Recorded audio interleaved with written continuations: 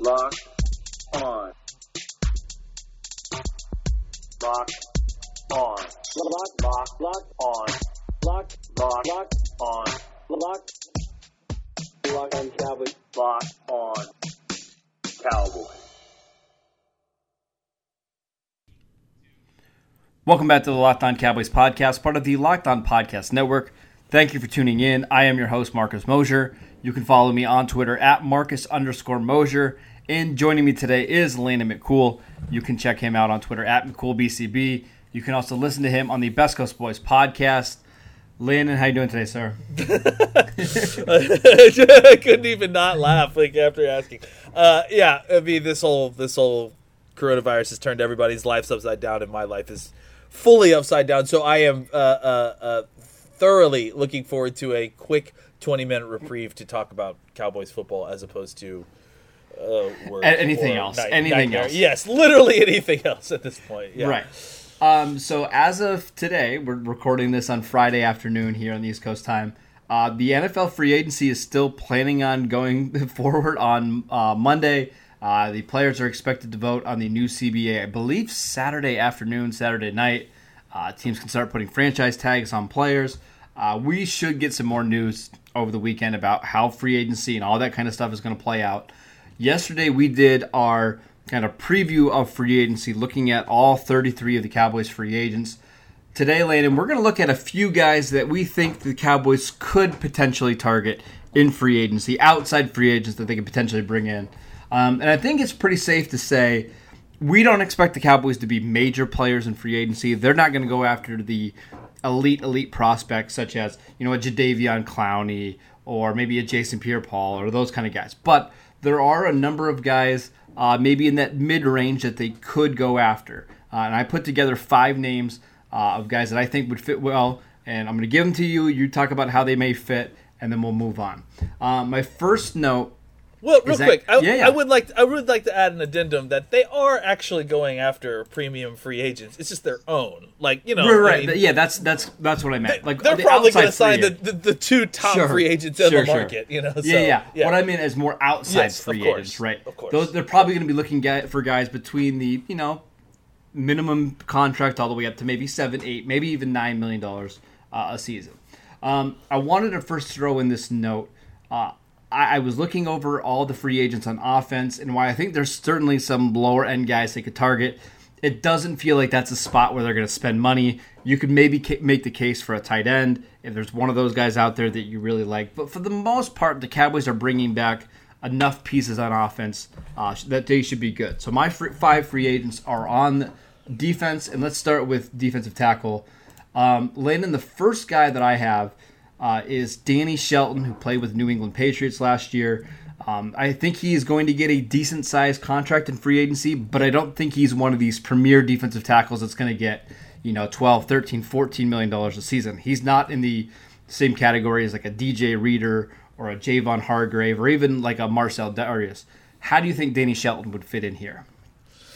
I think, there's clearly been a concerted effort by the coaches that have been interviewed or the McClay or Stephen Jones, anyone who's been interviewed to kind of point out the fact that, the one bone that we will be thrown as to, what kind of defensive changes should we expect. And it has been about, maybe getting a little bit bigger at defensive tackle. Yeah, absolutely. So, obviously a guy like Danny Shelton truly fits the bill there. I mean, it's 6'2", 340 plus. He's a run-stuffing, kind of nose tackle, 1 technique, 0 technique guy. I think he can actually provide a little bit of pass rush. I mean, just maybe just a little bit of a push the pocket situation. Yeah, especially on like first and second downs. Yeah. I mean, I'm not like, if you're throwing the ball on first and second down, he's not going to be completely worthless. I'm not putting him out there on third down specifically for packages, but I mean, he's not going to be a waste of space, a lot of space while he's out there. If there was a pass rush snap. I think I like Danny Shelton as a fit in that kind of mold of run stuffer, the guy that could come in and really kind of shore up the at least the run defense element of the middle of this defense. Which had been problematic at points. If you look back at what had happened with this defense, especially near the end of the season, being able to stop the run was a huge problem for this defense. So maybe a guy like this kind of helps stop the bleeding there, or at least prevents teams from specifically trying to just run the ball down your throat in a way where the defense can't stop them. Yeah, I just don't feel like Shelton's going to be a guy that commands a lot of money on the open market. Again, probably somewhere between 6-7 million. Still one of the better run stuffers in the NFL. He's definitely improved over the last couple of years. I know when he was in Cleveland, he was kind of considered a bust. But I think if you bring in Danny Shelton and you bring back Antwaun Woods, you probably can piece together that one technique spot well enough, right, to be effective. And that's what we're really looking for here is the combination of Danny Shelton and Antwaun Woods. Can that get you through games? Can that be suitable? I think that makes some sense. Let's go ahead and move on to my next guy. And again, we're looking for cheaper outside free agents, maybe some guys with a higher ceiling, maybe some guys that can play multiple positions, because we know Mike Nolan wants to have a versatile, multiple defense. We've actually talked about this guy before on the show. What about Vic Beasley as a one-year rental? See what he looks like in this scheme. If you don't bring back Robert Quinn, maybe he can give you a little bit of speed off the edge. What do you think about Vic Beasley on like a team-friendly contract? I think that he is a guy that is, because of his kind of unique body type and play styling, right? I think he is not going to get he's going to have a very limited market, right? Yeah, we even saw that. We even saw that at the trade deadline last year. They were trying to shop him for a third, or a day 3 pick. Nobody would take him. Yeah, and I wonder if that is specifically just a fit issue more than a talent or lack thereof issue. So yeah, I think you could potentially get a guy like Vic Beasley who, at different points was considered very highly as a pass rusher. Sure. I think you could potentially get a look at him for pretty good deal, and I think that would be a good fit.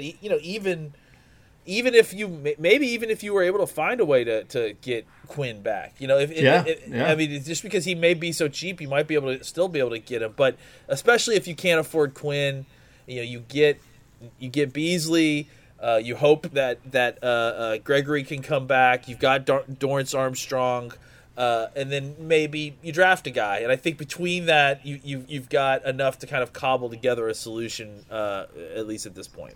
But yeah, the other thing I was going to say is you just don't have many guys in your team that really fit that right defensive end mold, right? I mean, Dorrance Armstrong's probably more of a left defensive end. He maybe could do it.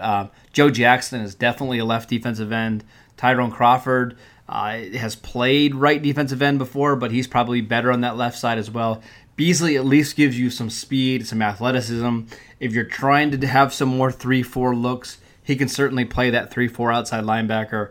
Again, I don't expect him to be somebody who gets a lot of money in free agency, but we've seen what his peak can be. He had 8 sacks last year. He's had a season with 15 before. Maybe this is somebody who, in a different situation with a different defensive coordinator, could kind of revitalize his career. All right, let's go ahead and take a break. We'll come back. We'll talk about 3 more free agents in the secondary. Guys, let's talk about sex. Remember those days when you were always ready to go? Now you can increase your performance and get that extra confidence in bed. Listen up. BlueChew.com. That's blue like the color blue. Blue Chew brings you the first chewable with the same FDA-approved active ingredients as Viagra and Cialis, so you know they work. You can take them anytime, day or night, even on a full stomach since they're chewable. They work up to twice as fast as a pill, so you can be ready whenever the opportunity arises. Now, this isn't just for guys who can't perform. It's for any guys who want extra function to enhance their performance in the bedroom. Blue Chew is prescribed online and shipped straight to your door in a discreet package, so no in-person doctor visit, no waiting in the pharmacy, and best of all, no more awkwardness. They're made in the USA, and Blue Chew prepares and ships them direct, so they're cheaper than even a pharmacy would have. Right now, we have a special offer for our listeners. Visit BlueChew.com and get your first shipment free when you use our promo code NFL. Just pay $5 of shipping. Again, that's BlueChew.com, promo code NFL to try it for free. All right, Landon, I think cornerback is going to be a spot where the Cowboys have to add a veteran cornerback or two, considering they're probably going to lose Byron Jones. We talked about potentially bringing back Anthony Brown yesterday. I've got just a couple names that maybe make some sense. An older one and then a younger one. We'll start with this one. What about Jimmy Smith of the Baltimore Ravens? It doesn't appear they're going to be able to re-sign him, considering they have Marcus Peters and Marlon Humphrey and Brandon Carr, who has been playing well. They also paid Tavon Young as their nickel cornerback. Jimmy Smith is a pretty good corner when he's healthy, but that's been the problem, is his health. Would you be willing to take a short 1-2 year deal on Jimmy Smith, who has been one of the better man-to-man corners in the NFL? Yeah, I mean, he, I think he's very mercurial. It's like he kind of is very up and down, and some of that's injury, some of it is, other stuff. I think that if you're looking for a boom or bust swing, because if you want to replace that kind of talent, I think he could definitely be a guy that comes in and gives you some good snaps mixed in in a crew. I don't know that he's at the spot now where you want him, kind of as your featured number one corner. Yeah, I don't think you're relying on him, but I think every game that he plays, he's probably one of your top two cornerbacks, right? Yeah, probably. And so I think you get him into the mix, and depending on what his number is, I think he would be a good addition to the group.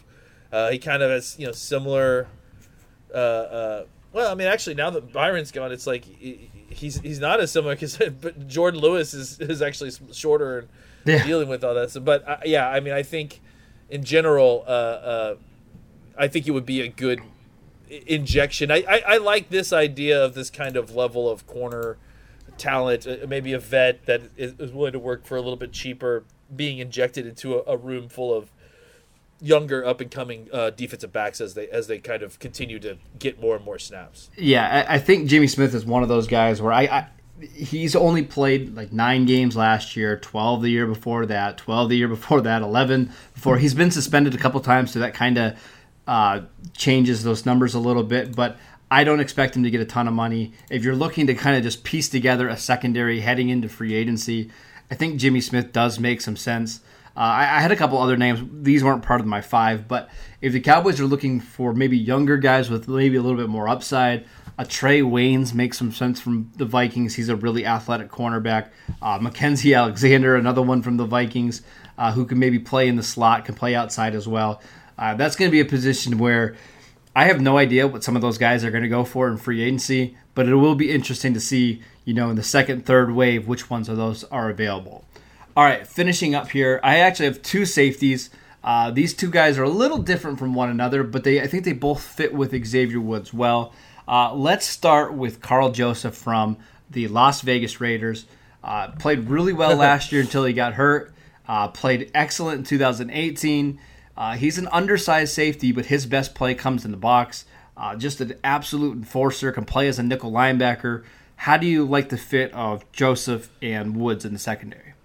Yeah, I mean, I definitely like that fit a lot. I've been a big fan of bringing Carl Joseph in. I think the number will be right. I think the fit will be really good. I'm a big fan of this one. When you brought it up originally, it's been rattling around in my head this whole time, and I think, this could be a good fit for him. I think their skill sets, like you mentioned, will complement each other a lot. And I think Joseph will give the Cowboys something in the box that they've missed a little bit, and that's kind of a reliable physical force, but a guy who can also not be a liability in coverage. I think he actually can be a decent guy in coverage, especially in the box. Couple things really quickly. We know that the Cowboys had interest in Carl Joseph before in the 2016 draft. He was their 19th rated player on the board. He had a second-round grade for the Cowboys. I'm not so sure how much that matters now that we're, 5 years removed from that draft. We have a different scheme. But it is, interesting to note that there was certainly people in that front office that thought very, very highly of Carl Joseph. So I do think that makes some sense. Again, I don't see him getting a monster deal. I see him as somebody, again, probably in that $7-8 million deal. I think he can play with Woods extremely well. The last guy that I have is another in-the-box safety who actually can give you some stuff on special teams as well. What about Adrian Phillips of the Chargers? I know our friend John Owning was campaigning for him last year. Yeah. He signed like a 1-year, $2 million deal. Is that somebody you're interested in bringing in this year? Yeah, I mean, he played fantastic last year. John wasn't wrong. I think he had a really good season last year with the Los Angeles Chargers. I mean, you definitely called the Raiders Las Vegas Raiders without even missing a beat, and I'm still stumbling over the Los Angeles Chargers part, and I live in Los Angeles. No, I think that Phillips obviously got a little bit of benefit from being surrounded by an incredible amount of talent last year. Absolutely, sure. So that's certainly something to keep in mind. But at the same time, I still think that at 28 years old, I think he can still come in and be a guy who is a leader, who's and someone who is. I mean, you want to talk about being good in coverage. He was even better in coverage than Joseph was last year. I think just if you're simply looking at PFF grades and how much you want to invest in that. But Phillips also gives you that ability to play in the box, right? Because he was the safety that they used against the Ravens in 2018, right? He was the one that kind of came down and played like the nickel linebacker spot. Well, and the funny thing too about him is that he's actually a little bit bigger than Carl Joseph. Yeah, he is. I mean, he's got like 5 or 6 pounds on him. So, normally when you watch him play, I see him playing, at least before last year, I saw him more as a bigger free safety, like a heftier free safety. Now I can see it just because of his playing style. But now after watching him play a little bit more in the box, doing some of that stuff, I definitely think he could be a very versatile guy that comes down to the box. And if you need to do split safety looks, he could do that. I'm interested to see exactly what his market is. Yeah, I think the way that the Cowboys are going to look at this free agency period, if I had to guess, they're going to look at safeties that probably can play in the box, considering that's what Xavier Woods' strength maybe isn't, right? He's better as a true free safety. Maybe they try to get a little bit more size down there rather than having Jeff Heath playing in the box. So I think somebody like Phillips or Carl Joseph or somebody like that, I think maybe makes some sense for Dallas. Again, I don't think they're going to spend a ton of money on outside free agents, but the 5 guys that we just listed here, I think those are very reasonable type of stopgap players that they go after from year to year to plug holes before the draft. I think that's, a Danny Shelton or an Adrian Phillips or even a Vic Beasley. I think those are types of players that the Cowboys they usually target that I think would make a lot of sense. That is it for today's show. Thank you guys for tuning in. Make sure you download the Locked On Cowboys podcast on iTunes or wherever you get your podcasts.